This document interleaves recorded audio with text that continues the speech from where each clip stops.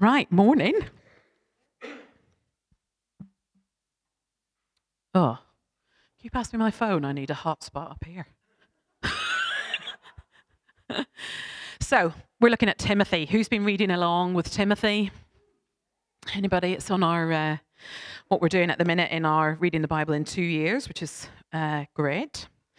I have been this week reading away at Timothy. In fact, I read it a couple of months ago to try and prepare and think about what I was going to say. And I read it then. And sometimes when you're in a rush, or even when you're not in a rush, and your hands are full of things, and you're heading out the door, and your coat pocket catches on the handle, and you're like, "Ugh," like that. That happens to me when I read the Bible sometimes. That's basically the only way I can describe it. My mind snags on something the same way my coat pocket snags on the door handle, and then I routinely ignore that, study all the rest of it, and think about all the thoughts that there are, and fill pages and pages of my notebook, and then come back to the thing that my coat pocket caught on the very first time. That happened to anybody else? So we're going to cover all of 1 and 2 Timothy this morning, so strap in. Here we go. 1 and 2 Timothy is actually a part of the story of Ephesians, right? So it's not just about Timothy. It's actually really embedded in the story of the church in Ephesus. So let me just give you a bit of a rundown of what it was like, or of the things that are related to the church in Ephesus. So it was planted in AD 53 by Paul.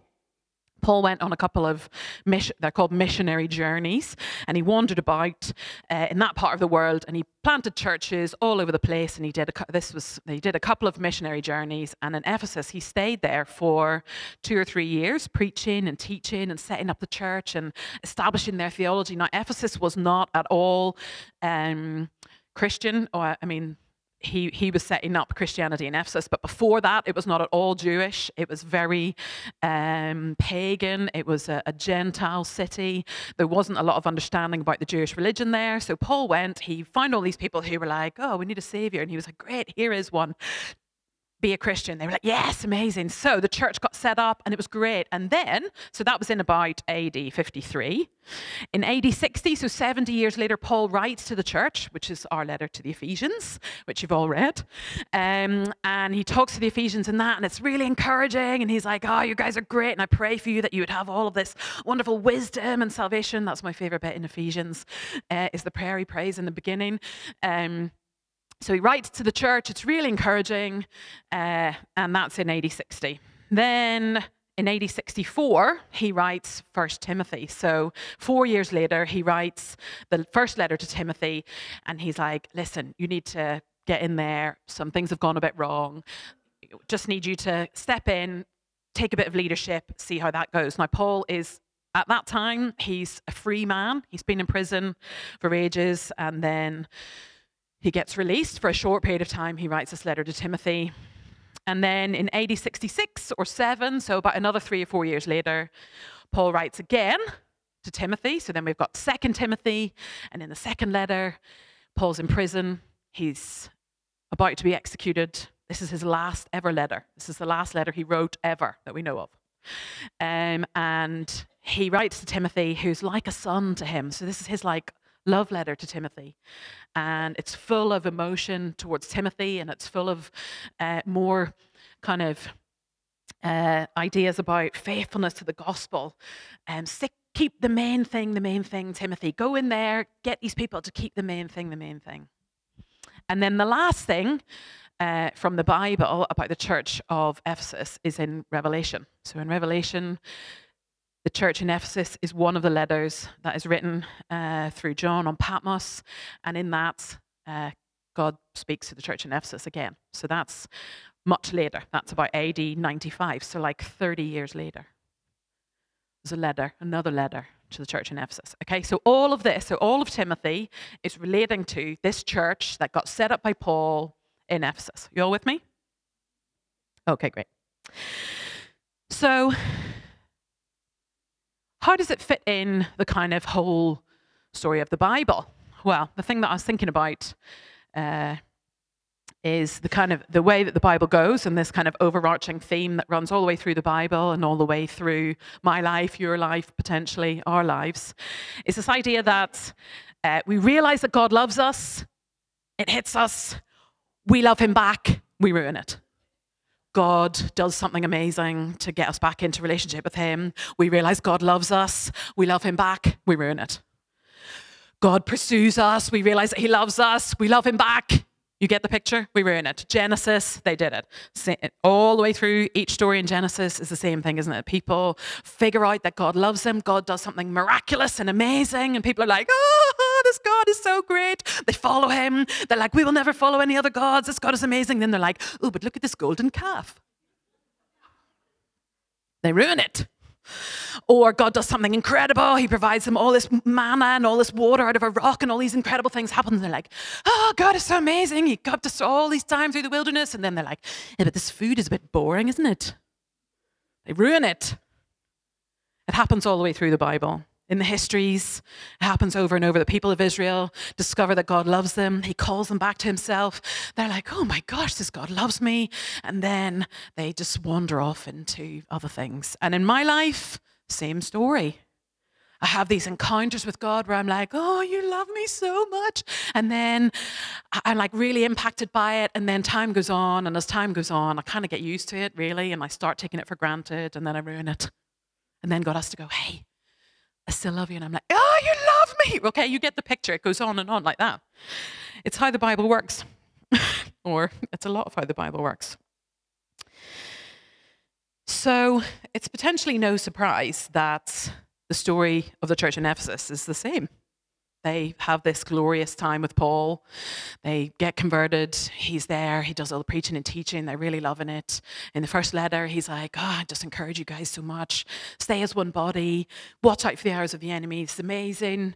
And then a bit later on, they ruin it. Things go a bit wrong. Stuff starts going wrong.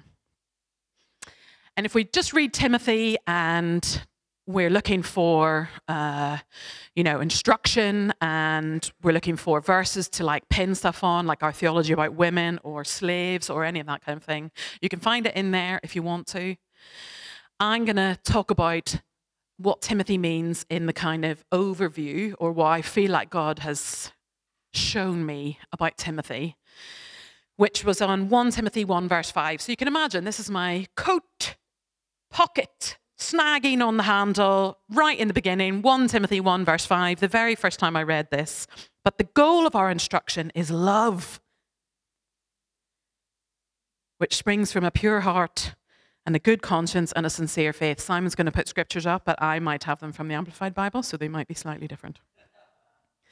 But the goal of our instruction is love, which springs from a pure heart and a good conscience and a sincere faith. Now, sometimes I read Paul and I find him a bit tricky because I don't always, I hear the passion, I hear the absolute commitment to Jesus and the story and the gospel, but sometimes I don't hear the love. Sometimes I don't get that in his writing, or I don't understand it from that perspective. And so this changed my understanding of what Paul was saying, because he says right in the beginning, he says the goal of all of this is love.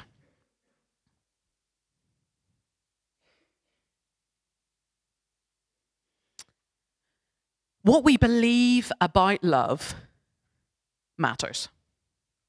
So then, after lots of other reading of the scripture and trying to find out what God was saying and all the other bits, I came back to this and was like, oh, this is the point you want me to make? Fair enough. What we believe about love matters. In 1 John 4, verse 18, it says, there is no fear in love, but perfect love drives out fear, because fear has to do with punishment. And the one who fears is not made perfect in love. The goal of love is relationship, right? I mean, I sometimes say things like, I love dairy milk. I don't really mean I'm in a relationship with dairy milk. So that's not the kind of love we're talking about. We're talking about the kind of love that is about relationship. And the kind of love that is about relationship requires action, it requires engagement, it requires expression, it requires it to be received. It's not just a kind of empty idea. It's an actual verb, it's a doing word, it's got legs, it's got hands, it's got all of that stuff. Love actually means something. It isn't about fear of punishment. And so when we're in a relationship with God and God is like, I love you, and I'm like, I love you. Oh my gosh. And then I ruin it. Then I get into fear, right? Because I'm like, I've ruined it now. I'm in fear. What if God doesn't love me? What if I'm not good enough? What if I'm not worthy? What if this is the time that God is like, no, you're right, too many times. That isn't how love works. When I was 18 years old at school, I was in every club in society, as you can imagine, at school. I was in them all. I absolutely loved school. I was involved in absolutely everything, and I paid very little attention to my studies, but everything else I was absolutely up for. And I was part of the school play. I'd always done all the plays all the way through. And in my final year, I was head of costume, which was like quite a big job. I went to like a posh grammar school that had, we borrowed all our costumes from the National Theatre, darling. And I was in charge of all the costumes, and it was amazing. We had such a good time. It was like months and months of prep and rehearsal, and the show was amazing. And at the end of the show, everybody was planning. So all my year group, there was tons of us. There must have been about 20 or 30 of us from upper sixth, as it was then, in the show, or involved in the show. And we were going to have we were going to go out. Loads of us were already 18, so we were going to go out, and then we were going to stay over at this guy James's house. Now, I knew that my parents would not be okay with that. So I lied. And my best friend and I concocted this plan that I would stay at her house, and we would tell my parents that we were going to stay at her house, but we were actually going to stay at this guy James's house. Now listen, don't judge me. Too late. Don't judge me. I knew that there were like 20 or 30 of us. No one's getting up to anything bad. We were just going to hang out. And I was a good kid. I loved the Lord. I didn't drink. I wasn't naughty. I was good. Didn't have any intentions of doing anything bad. It was just that we were going to sleep all in the one room at this guy's house. And I knew my parents wouldn't be up for that. Probably rightly so. So I lied. We went out. We had a great night. We went home. We stayed at his house, 25 of us. I slept under his desk on the floor. It was horrible. The next morning, my best friend was there. She got a call from her mum saying, "You two, I've sent a taxi for you two. Where are you? Emma's dad has just called to say that he has to come and get her early. And I didn't know that you were supposed to be staying here. And so I lied and told him that you were upstairs asleep. You get in that taxi right now and get back round here." So I'm like, because petrified, absolutely petrified. So I'm like, we're like getting all our stuff together, taxi outside Hong Kong, we're out in the car, getting home. I'm like, oh my gosh, what am I going to tell my dad? We're going to have to like make something up to, oh my God. I'm like freaking out because I'm scared. Get home, her mum was like, right, you better ring him. I told him you'd ring him when you got up and you were asleep, and now you're up, ring him. So I rang him. I was like, hey Dad, yeah, just that, yeah. He was like, gonna have to come and get you early. I was like, okay, yeah. And I get off the phone, I'm crying. I'm like, oh no, I've lied to my dad. Anyway, I got away with it.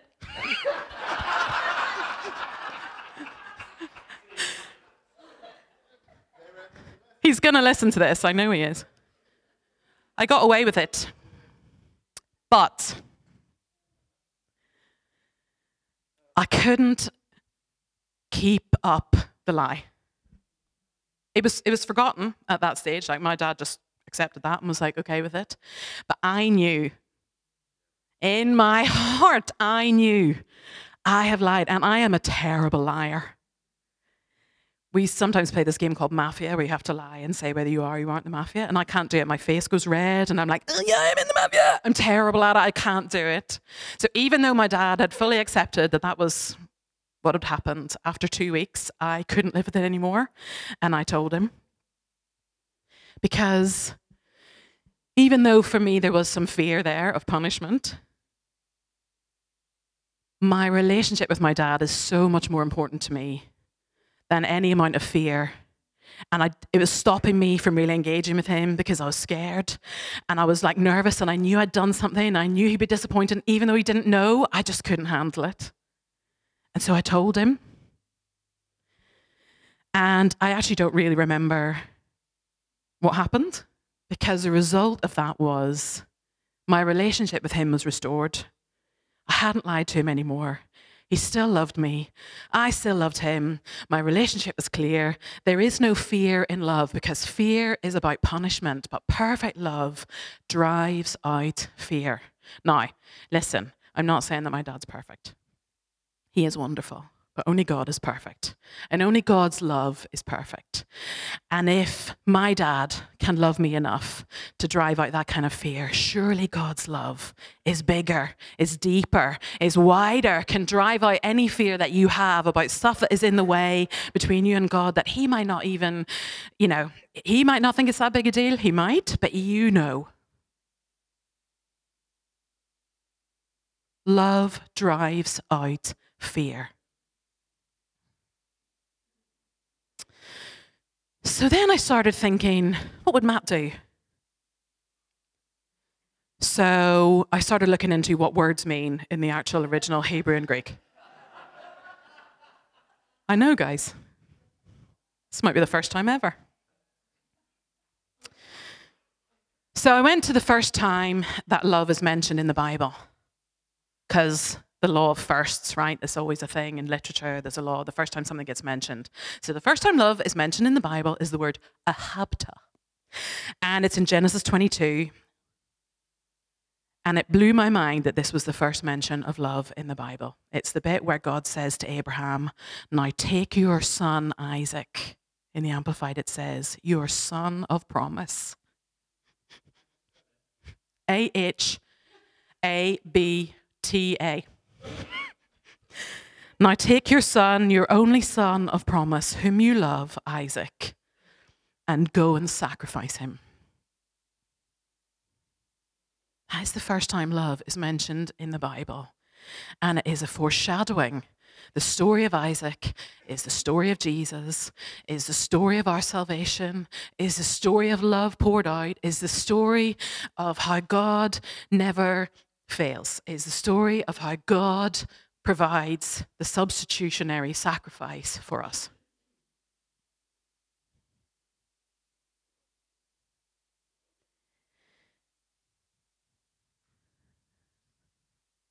Wow. That's love right there. And then in Exodus 20, verse 6, one of the commandments, this is the first time that God talks about love in the Bible, where God speaks about love. Same word, achabta. In Exodus 20, verse 6, it says, you shall not bow down to them or worship them, idols. He's talking about, for I, the Lord your God, am a jealous God, punishing the children for the sin of the parents to the third and fourth generation of those who hate me, but showing love to 1,000 generations of those who love me and keep my commandments. Wonderful. The consequence of love is love, and more love, and love, and then some love, and then to 1,000 generations, love, and then more love, and then some love. Getting it? Consequence of love, love, more love, all of the love. I started thinking about, why does God love me? Because he really loves us, right? He really loves us. Do we believe that? That God loves us? Yeah, he really loves us. In Deuteronomy 9, I found the answer. It is not because of your righteousness or your integrity that you're going in to take possession of the land, but on account of the wickedness of these nations, the Lord your God will drive them out before you to accomplish what he swore to your fathers, to Abraham, Isaac, and Jacob. Understand then that it is not because of your righteousness that the Lord your God is giving you this good land to possess, for you are a stiff-necked people. I love this. God's like, do you know what? I love you, even though you are not righteous, and you don't always do the right thing, and you're stubborn, stiff-necked. You are stubborn. And yet, all the way through the Bible, it's the same story. God says, I love you. We go, oh, amazing. I love you back. Then we ruin it. It just goes on over and over and over again. Deuteronomy 10, verse 12. God then gives him some instructions and says, hey, now Israel, what does the Lord your God ask of you? But to fear the Lord your God, to walk in obedience to him, to love him, to serve the Lord your God with all your heart, with all your soul, and observe the Lord's commands. We are chosen. You are chosen by God for the outpouring of his love and affection over and over and over again, without fear, without condemnation. There is therefore now no condemnation for those who are in Christ Jesus. Without condemnation, you are entitled, you are chosen for love. Over and over and over. Never ending. His faithfulness is new every morning. There's so many scriptures that just back this up, like come flooding into my head over and over and over again. Like 1 John 14, we love because he first loved us. Why do I love? Because you first loved me. I get it. Oh, I love you back.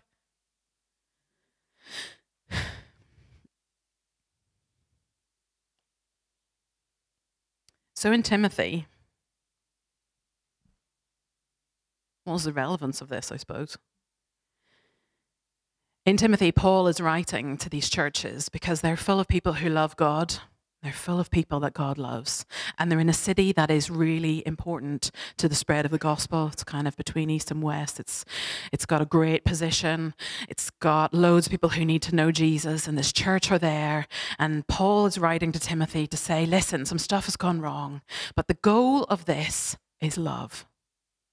So there's some people who are teaching wrong stuff, just correct them, because the goal of this is love, and the story of the gospel is love, and they're kind of making it about other things, about laws and things that you should and shouldn't do, that according to some other kind of ideas. And actually the goal of that is not sound doctrine, and then everybody gets into a big fight about it, and actually that's not love, is it? Like when we start getting fighting about semantics or whatever, things that are immaterial to the gospel story, which is God loves you without condemnation over and over and over again.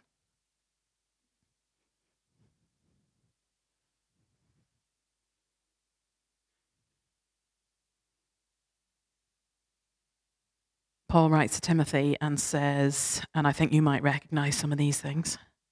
Mark this, there will be terrible times in the last days. People will be lovers of themselves, lovers of money, boastful, proud, abusive, disobedient to their parents. Yeah, I got caught on that one.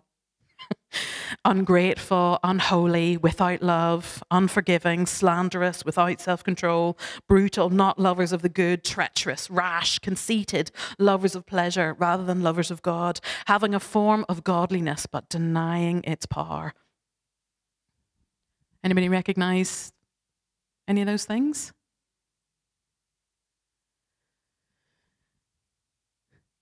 The goal of Paul's letter to Timothy isn't, these people are to get out.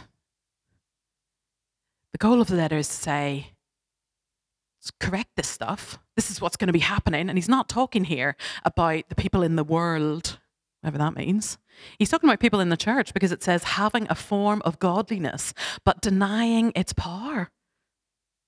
He's talking to people in the church. He's saying in the last days, there's going to be people in the church who are lovers of self, lovers of money, boastful, proud, all of these things, abusive, disobedient, ungrateful, unholy. And he says, this isn't what the church is meant to be. The church is about love. The gospel is about love. God is about love. I got really having a form of godliness but denying its power. I read this, I'm going to give you an analogy, but it's not mine, is what I'm trying to say. I didn't come up with it, but it just makes so much sense to me. Imagine you've got a wonderful cup, and in it is all of the goodness of God and the love of God and everything else. And you just lick the outside of the cup.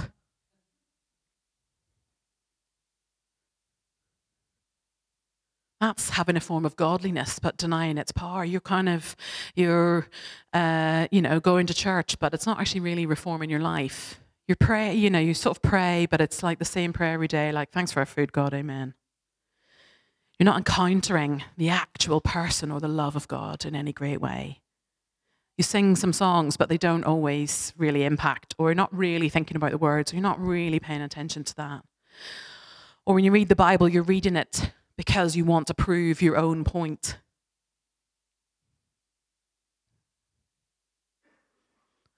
Or you just go to church because it looks good, or you've always gone, or somebody else might judge you if you don't go, but actually inside in your heart you're like, ugh, this is really just for show. I don't really want to go.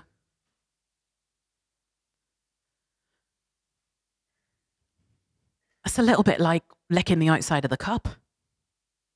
Having a really great doctrine, having a really sorted out theology, having a really good, sound set of rules that you follow and obligations that you fulfill is a bit like licking the outside of a really lovely cup. I mean, the cup might be absolutely delightful, but licking the outside of it isn't getting you anywhere.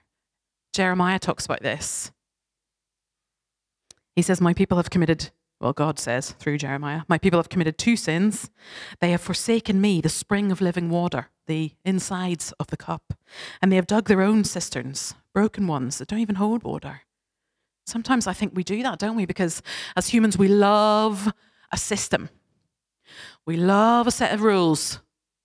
We love to know where the line is between us and them. We love to know where the line is between right and wrong. We love to know where the line is between good and evil. And we like to really demarcate that so that we can either be right or other people can be wrong. Obviously, other people wrong, me right.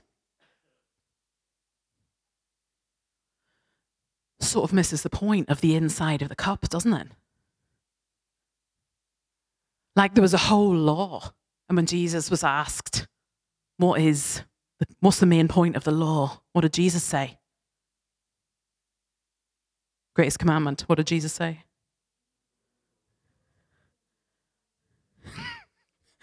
Just like to hear the mumbles.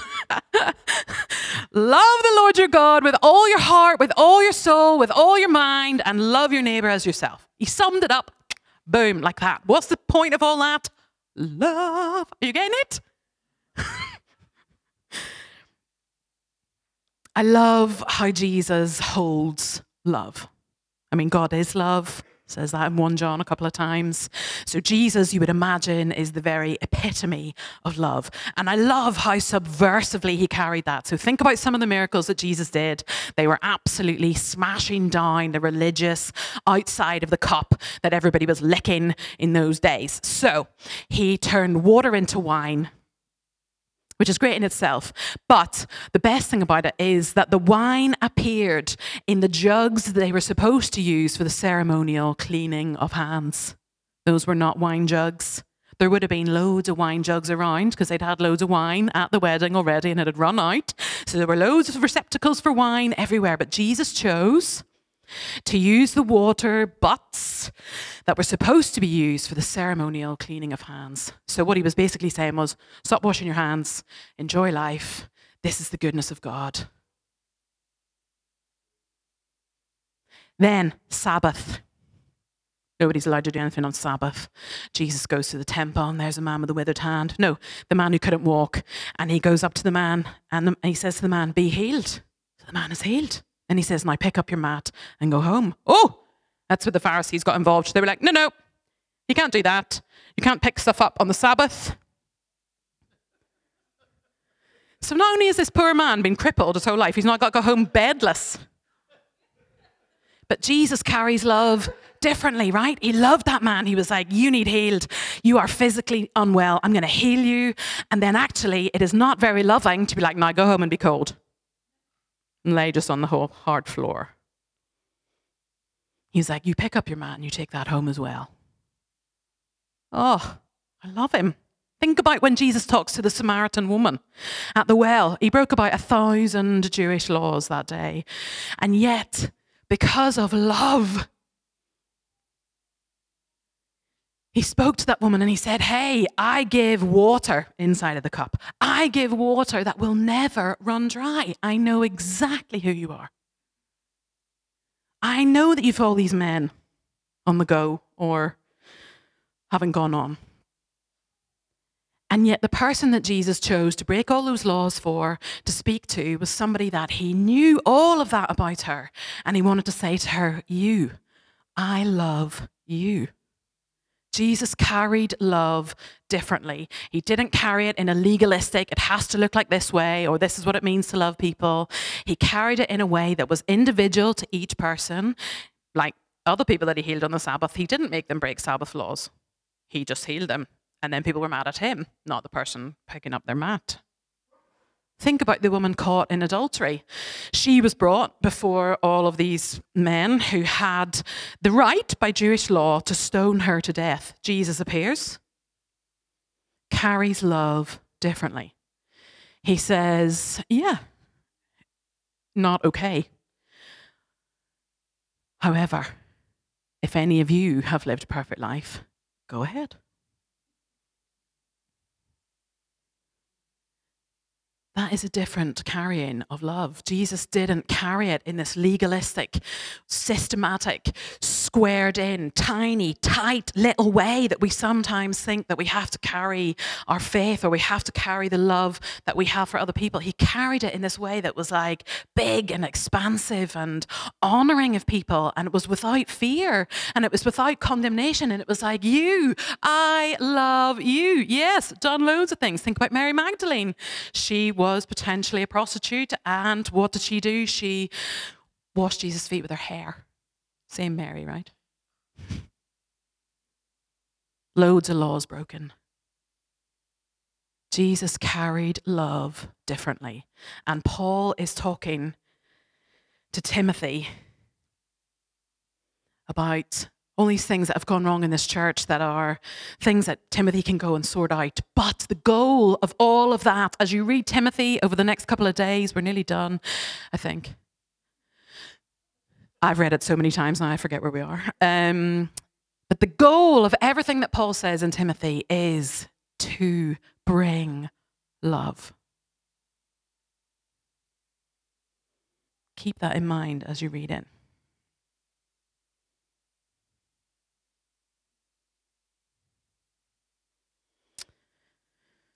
The last thing that we hear about the church in Ephesus is in Revelation 2. And this is 30 years after Paul's last letter to Timothy. And John is on Patmos, he's in exile, and he has this great big vision. And the angel of the Lord, or God, has this big revelation for all the churches. And this is what it says to Ephesus. Listen, I know I'm paraphrasing. Listen. I know your deeds, your hard work, your perseverance. I know that you cannot tolerate wicked people, that you've tested those who claim to be apostles but aren't and found them false. He's saying, hey, listen, you have persevered. One of the things that that Paul was talking about in his letter to Timothy was, how do you know somebody who's given you false doctrine? So in Revelation, we find out they did it. They figured out who was giving them false doctrine. You've endured hardships for my name. You've not grown weary. So that was in the letter to Ephesians. Like Paul was like, and Timothy, keep running, keep going, keep running this race. Like persevere, keep the main thing, keep going. Yet I hold this against you. Matt does a great talk about what that means. So if you don't forget that talk on Revelation where Matt talked about what it means when it says, I hold this against you. You've forsaken the love you had at first. Consider how far you have fallen. So even though they had persevered, they'd found out who the false apostles were, they'd suffered, they'd gone through all of these things, God is calling them back to love, because it isn't enough to have sound doctrine or do good things or persevere or experience suffering if all of that is just licking the outside of the cup.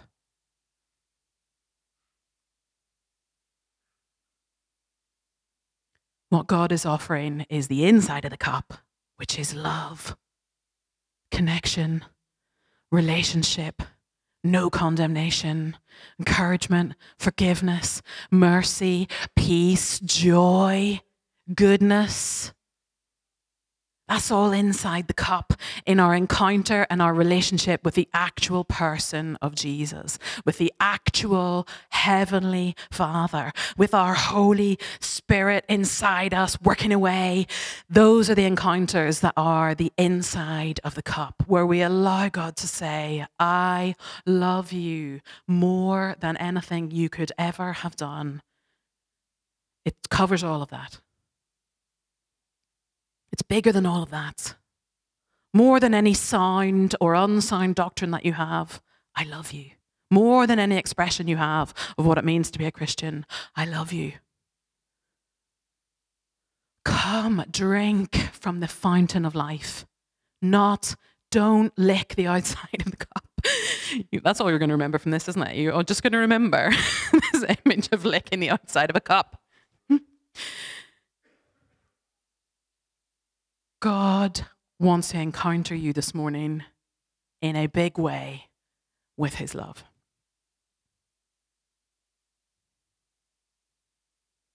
Matt.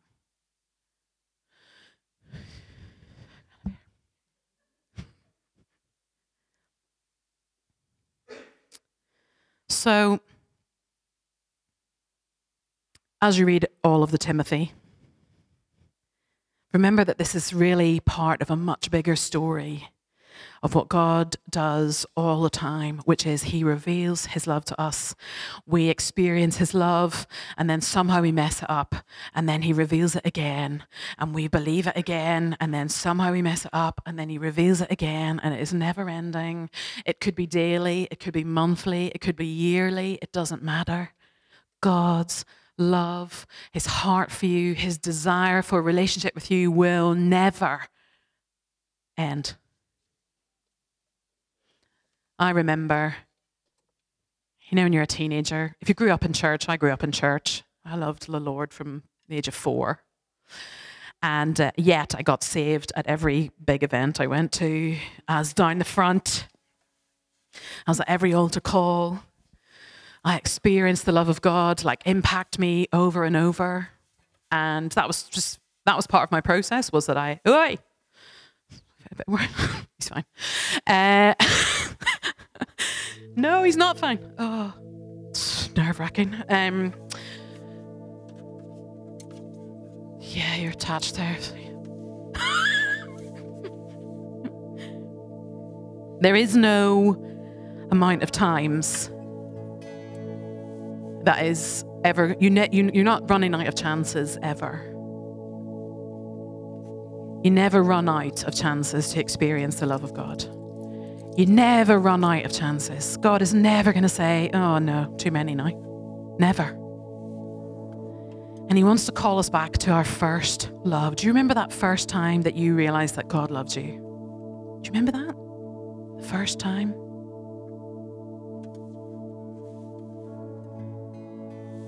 Oh, Lord.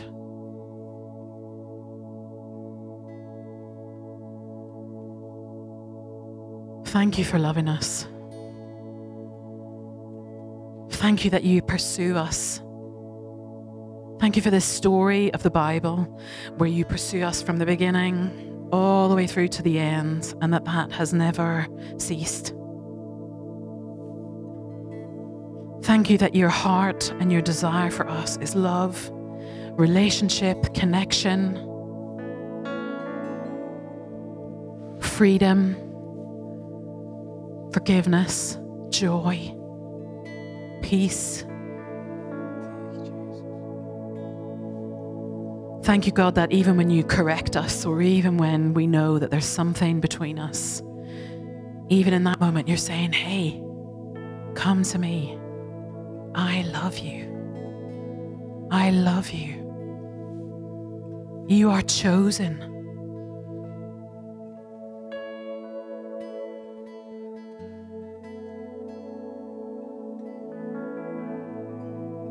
Let's stand together.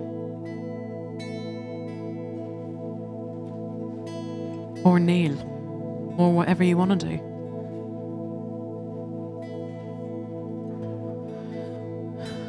going to give the Holy Spirit a few minutes to just overwhelm you with his love.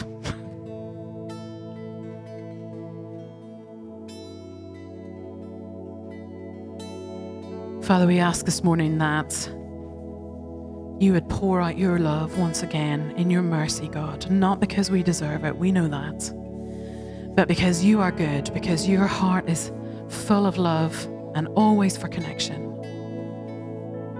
Lord, I pray that as we stand here and just wait, that we would be overwhelmed by your love.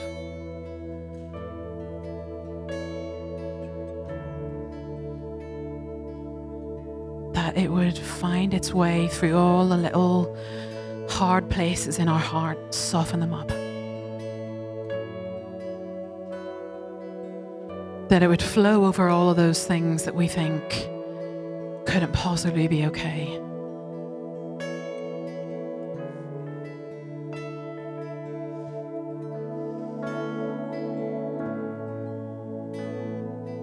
Call us back to our first love.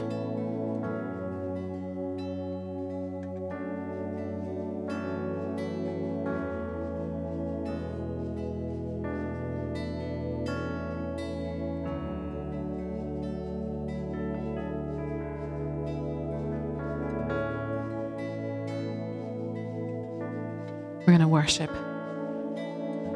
If you would like somebody to pray for you,